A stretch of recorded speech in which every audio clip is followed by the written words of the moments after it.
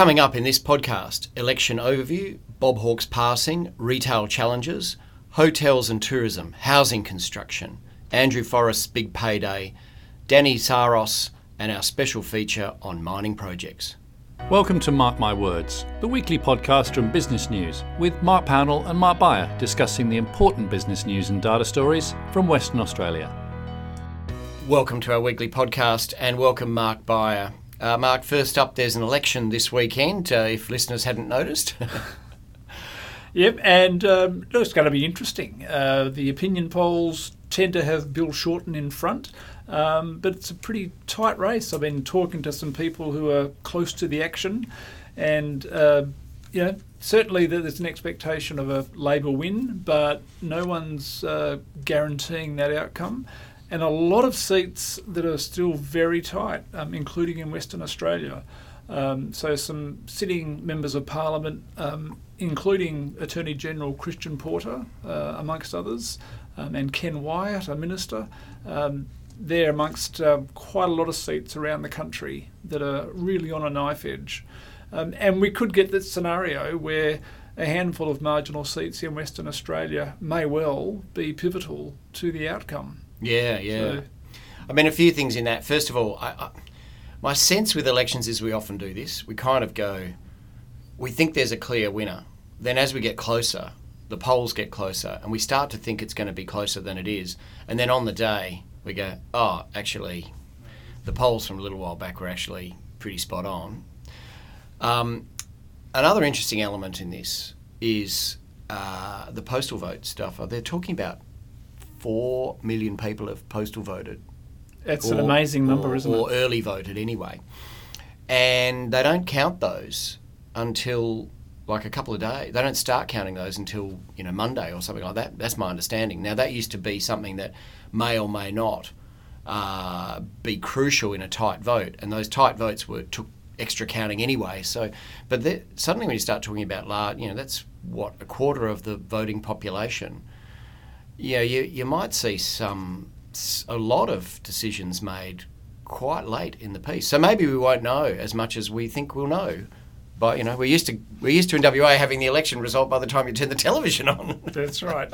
So, and look, there's a question there for the Electoral Commission as to whether they need to rethink the way they go about counting those votes. Totally, because I think actually the early voting is great. If that suits people, what does it matter?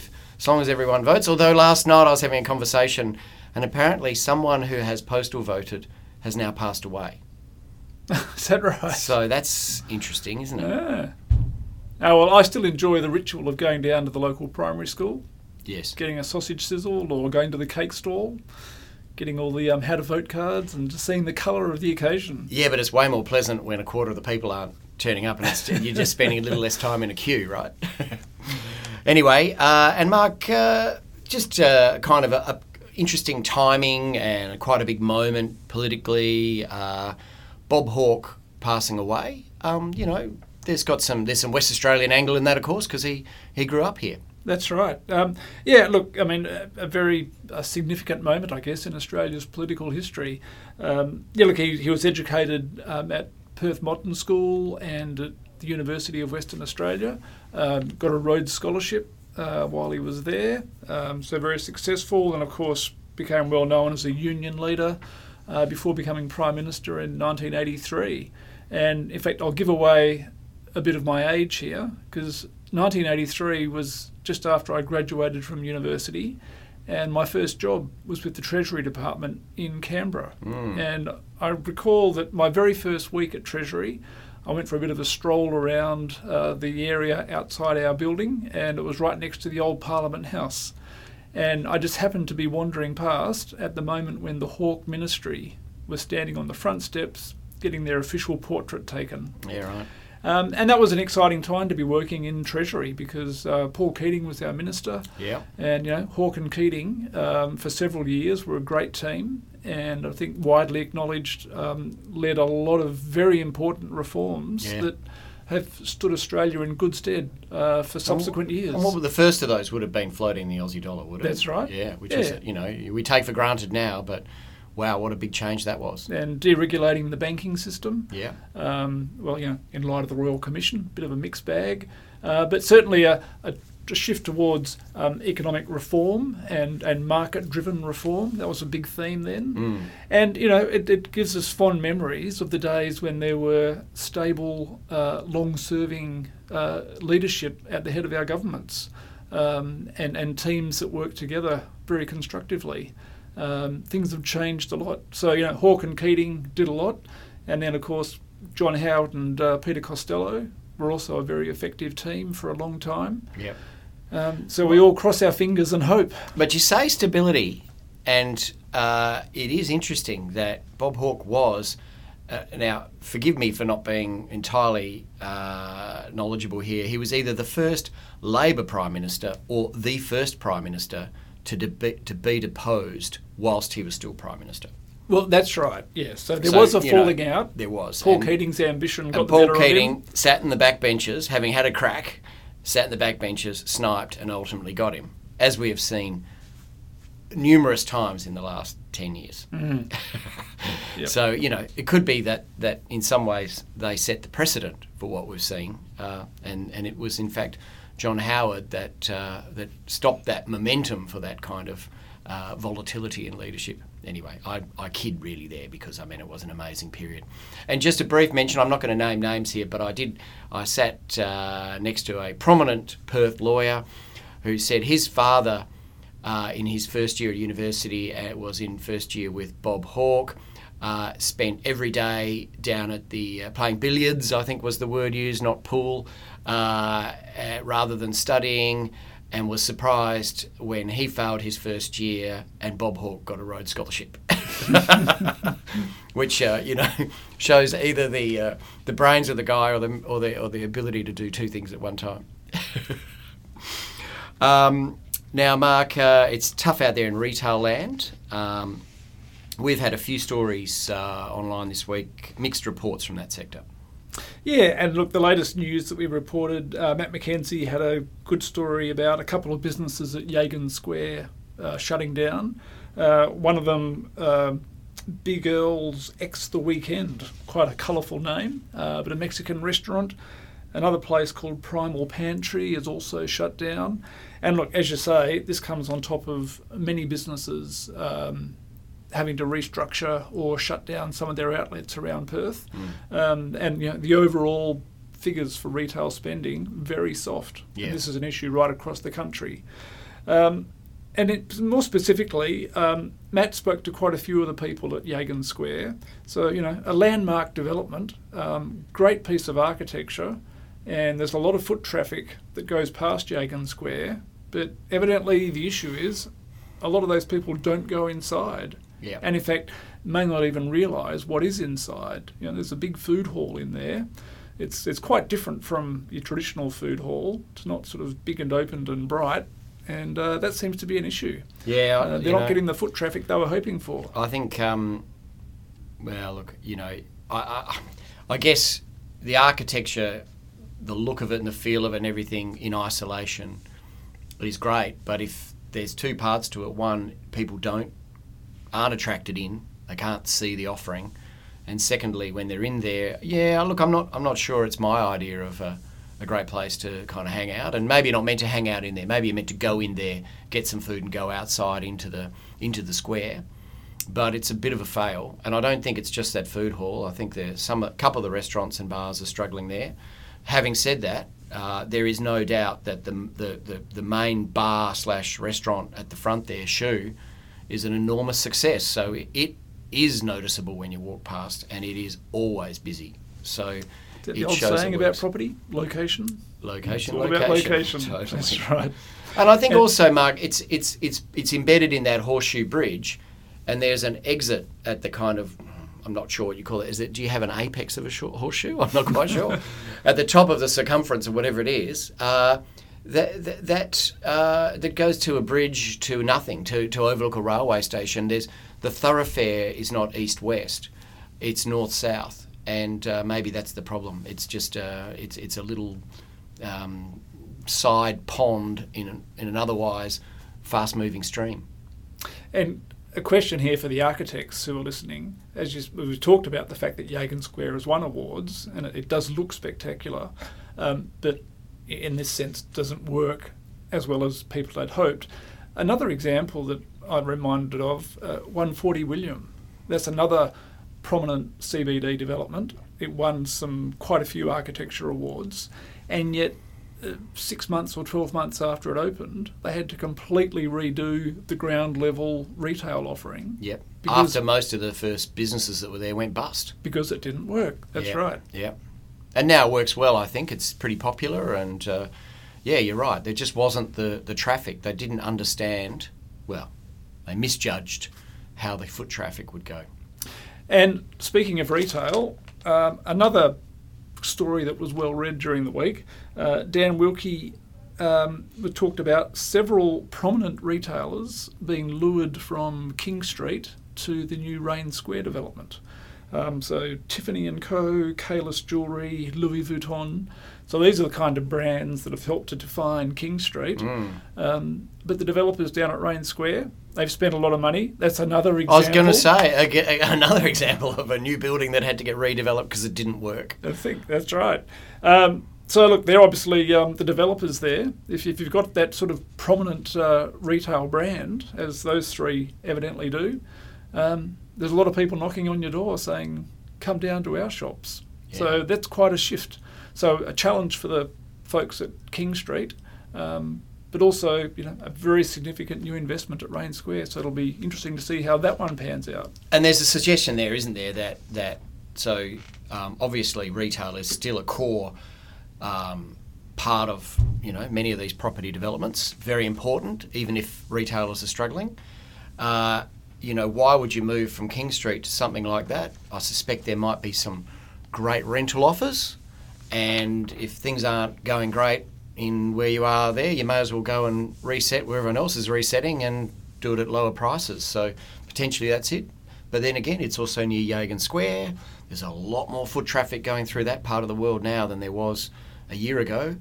Maybe that's part of it as well, that the centre of Perth is reshifting again, back sort of east again to the middle, having moved west over the last couple of decades as the oil and gas industry took everything up towards that QV1 kind of end of things.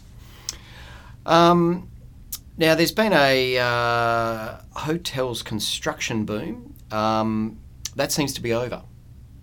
The Tourism Council put out an interesting report during the week. They've crunched the numbers. We've got about 16 new hotels in Perth over the last few years, 2,500 rooms. That's a 37% increase in the number of rooms in Perth. So quite amazing growth. There's another 5 projects still under construction, so almost 1,500 more rooms yet to come on the market. So against that backdrop, perhaps not surprisingly, what they've found is that over the past 12 months, there's no new construction that's commenced. There's quite a few other projects that have got development approval, where some sort of plans have been released, but nothing getting underway. And against that backdrop of so much growth, that's not really surprising. But there's an amazing improvement in the number of choices that we've got here in Perth for hotel accommodation. Yeah, and all, belated, right? So the government wanted, now if I remember rightly, you're saying 4,000 new rooms there, roughly? Collectively, that would be 4,000. Now, they didn't want 4,000, did they? I thought they took 2,000 new rooms at one point, or maybe it was 4,000. I can't quite remember the numbers now, but there was a big push in the middle of the boom. We didn't have enough hotel rooms, and there was all that planning, and there was all sorts of advantages given to people to do hotels. So that's obviously worked in terms of incentives. And the market, a latent effect, people make decisions in a very bullish market. But here we go, we've got a large amount of supply coming on in a difficult moment. We've got international tourists are falling, and WA is not getting any particular growth there. We've got Airbnb competing as well, which I think we forget because we don't kind of notice that so much in the city. It's interesting times, and I have to highlight the Richardson Hotel, which was operating during that time, has turned itself into an aged care facility. So fascinating time to have this happen. I also got some good insight on this during the week because I had a lunch with some prominent Perth business leaders. This was through EY as part of their Entrepreneur of the Year program. And one of the people who's previously been named a champion of entrepreneurship is Peter Prentival, so one of the largest hotel owners across Western Australia. And Peter he's pretty positive about the longer term outlook for Western Australia. He looks at all the investment that's happened in recent years, including in new hotels, plus the transformational projects like Yagan Square and Elizabeth Quay and Optus Stadium and the airport upgrades.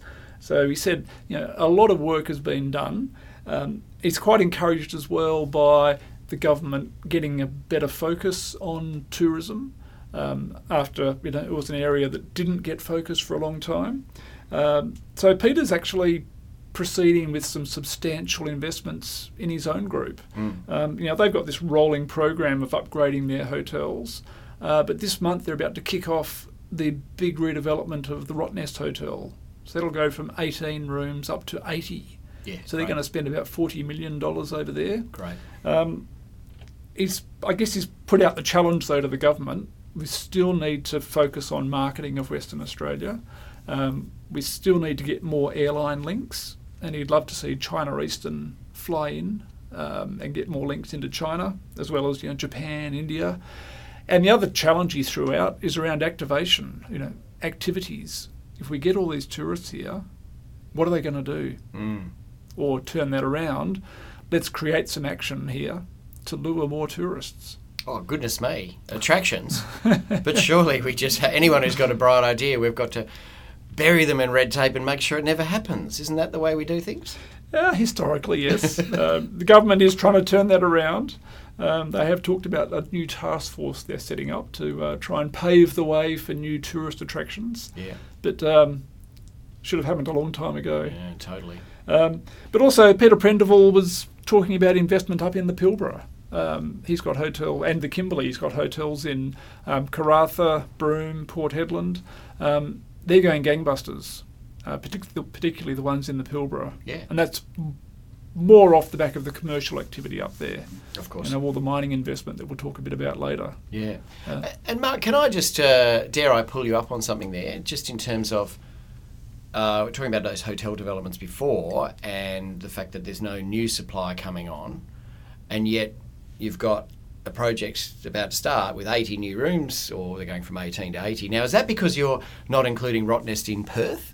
No, that's right.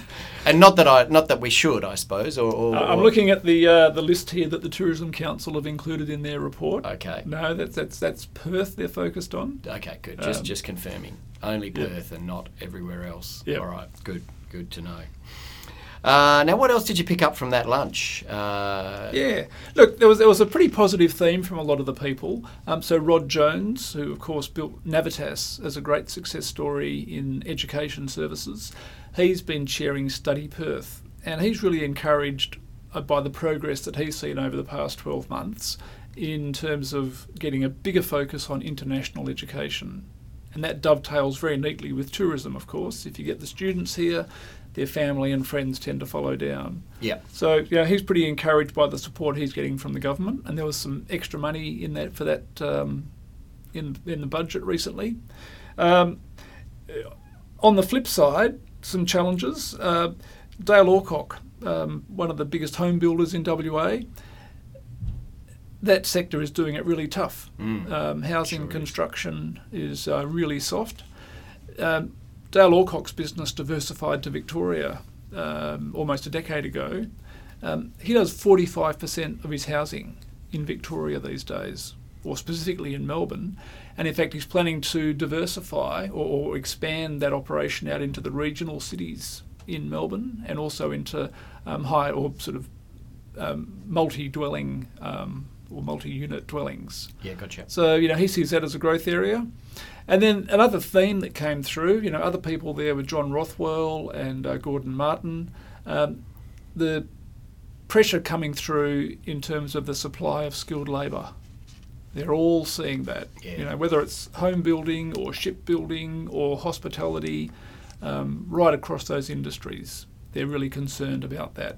Yep. And the fact that migration schemes have been tightened up so much, there isn't really a pressure valve there anymore. No, it's a big problem, and I think this state government willingly shifted us from being considered a regional market to being Perth become a capital city market in terms for immigration, which is way tougher for someone to come here.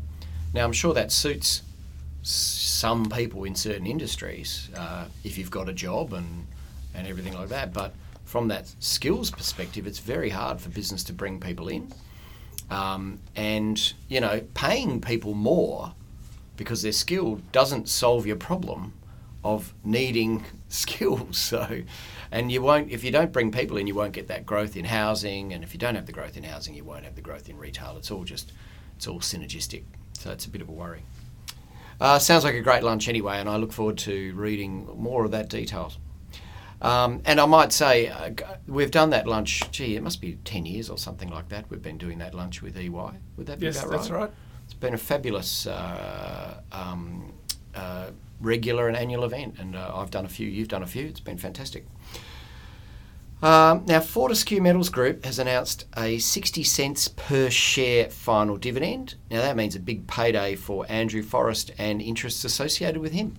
Yeah, look, the market was taken a bit by surprise by the scale of this dividend. A 60 cent per share final dividend. So for the year, the payout is 90 cents per share. Now, Andrew Forrest, he's actually upped his stake in Fortescue. He now owns a bit over 35% of the company. So this latest dividend comes to a nice $650 million for him. Right. Over the year, his total dividends are nearly $1 billion. There you go. So just quite phenomenal numbers. Yeah. And it tells you something about the powerhouse that is the iron ore industry in the Pilbara. Now, the timing of this was interesting. These are franked dividends. So, of course, this comes ahead of the election. I was going to say, exactly. With Labor planning to change the rules around franked dividends. Yep. So they've got in ahead of that. But in addition, Elizabeth Gaines, the CEO, has just talked about how strong the business is performing and how strong their cash flow is. The iron ore price, it's up around 96 or 97 US dollars per tonne. Now that's the highest it's been for about 5 years, and it's holding there quite solidly for a while. So they're doing very nicely at the moment. Yeah, look, what an interesting story, right? And I know that people will concentrate on the $1 billion payday, as we have, right? That's still an amazing number when you talk about you set up a business around 2004, 2003, 2004, and so what's that? 15, 16 years later, you've got not just billions of dollars in assets, but it's actually paying you $1 billion in income. But think about how Andrew Forrest, where things were at. What was that? 4 or 5 years ago? Was it 2012 or 2014? Yeah, was when the iron ore price crashed. And he had. He was nearly gone, right? He had to renegotiate with all his creditors, and it was a very close run thing. So, and he went and saved that business with, obviously he had people helping him, but he built it, he nearly lost it. I kind of go, well, why shouldn't he get a payday? And I know people say, the inequality of all that, but the other side of it is he spends a fair bit of it on philanthropy and good causes and... Well, in fact, a lot on that. In fact, there was he and Nicola Forrest, his wife, put out an update just a couple of weeks ago. They've announced another $650 million of donations. There you go. Through their Minderoo Foundation. So collectively, they've pledged about $1.5 billion through Minderoo. Great. That's a whole lot more than I see other people doing. Yeah. No. Look. All credit. I'm all for people if they've put the hard yards in and the circumstances were there and everyone knew the rules. Hey, if you make, he's the one that took the risk. He's the one that got the investors together. He's the one who picked the moment. There's plenty of others that would be happy to have made it, but he got there. All credit. Now, property developer Danny Psaros has decided to call it quits, and unusually, he's shut his business down. Look, I first met Danny a good 10 odd years ago, and his business was one of the major apartment builders across Perth at that time, and for a good period of time. So his group did about 25 apartment projects across Perth. It was one of the early apartment groups, really, wasn't it, here in this town? Yeah. And also he was quite proud that they made an early push into environmental sustainability, the kind of things that are, I think, standard now. But he felt as though he was one of the early leaders in that space. But look, as you say, the business is being wound up. They did hit some financial issues with one of their projects at Churchlands last year, but they have said that all creditors will be paid in full. Danny's also had cancer scares, so he said, he's shifting his focus. And look, the market has moved on. Other groups, Finbar is a listed company, is still a big apartment developer. Paul Blackburn's business, become a much more prominent player. And then you got, East Coast players like Mirvac, quite active in the market. But look, people that will drive around Perth and they'll see a lot of apartment buildings and they'll see the legacy that Psaros Property Group has left us. Yeah. So, a significant contribution. Fair enough. Now, Mark, our special report this week is mining projects. That's obviously a big feature for us. 20 billion or more in new projects. Does that constitute a boom? We're getting close, I reckon, to using that word again. Look, we've got a project. Do we want to? We want a sustainable boom, don't we? We want it to go on and on and on in a nice, comfortable way. and look, I think there's good reason for thinking that may well be the case. This special report is off the back of a very comprehensive database that we've built as part of our BNIQ search engine. You can go on there, it's on our website, and you'll get a list of every major project underway or planned in Western Australia, not just in mining, but infrastructure and property and so on. We've got nearly 60 mining projects on that database, dominated at the big end by iron ore and lithium, but also gold and nickel and mineral sands. So there's a lot going on, and those big ones. They're generating a lot of activity for businesses around Western Australia. Just today, this morning, Rio Tinto announced a couple of big contracts for its Kadaideri project. Worley and NRW working on that one as well. So if you're in that mining services space, now is a good time. I think, as we've discussed before, a lot of this investment is simply to sustain volumes of output up in the Pilbara, in the iron ore space, that is. Yep. So, every few years, BHP and Rio and Fortescue are going to have to develop a big new mining area simply to sustain their volumes. Yep. Lithium, that's very exciting. It's hard to see it being sustained at quite the current volume of investment, but, that's a real boost for the state. So, exciting opportunities there. Adrian Rouse, that put this together, did a couple of other stories as well, which show where the opportunities lie. We talk about the big iron ore miners, but we found a whole bunch of junior iron ore companies who've had projects in mothballs, so to speak, for about the past 6 years. They're all dusting off their plans at the moment because they're looking at that iron ore price and they're thinking, well, hang on, maybe these projects are going to become economic again. Yeah. So, engineering firms are out there looking more closely at these things and they're reviewing their feasibility studies. So it'll be nice to see if that surge in iron ore activity does extend to some other players in the market. And the other one, potash. Now, this is a potential for a big new industry for Western Australia. Basically, it's a feed into fertiliser for the farming industry. Like many things, there are deposits all around Western Australia. There's nearly a dozen groups out there all vying to develop these projects. They're all seeing the market has sort of shifted. They're seeing a big opportunity, a lot of investment in that area as well. So it's nice to see that diversification of opportunity.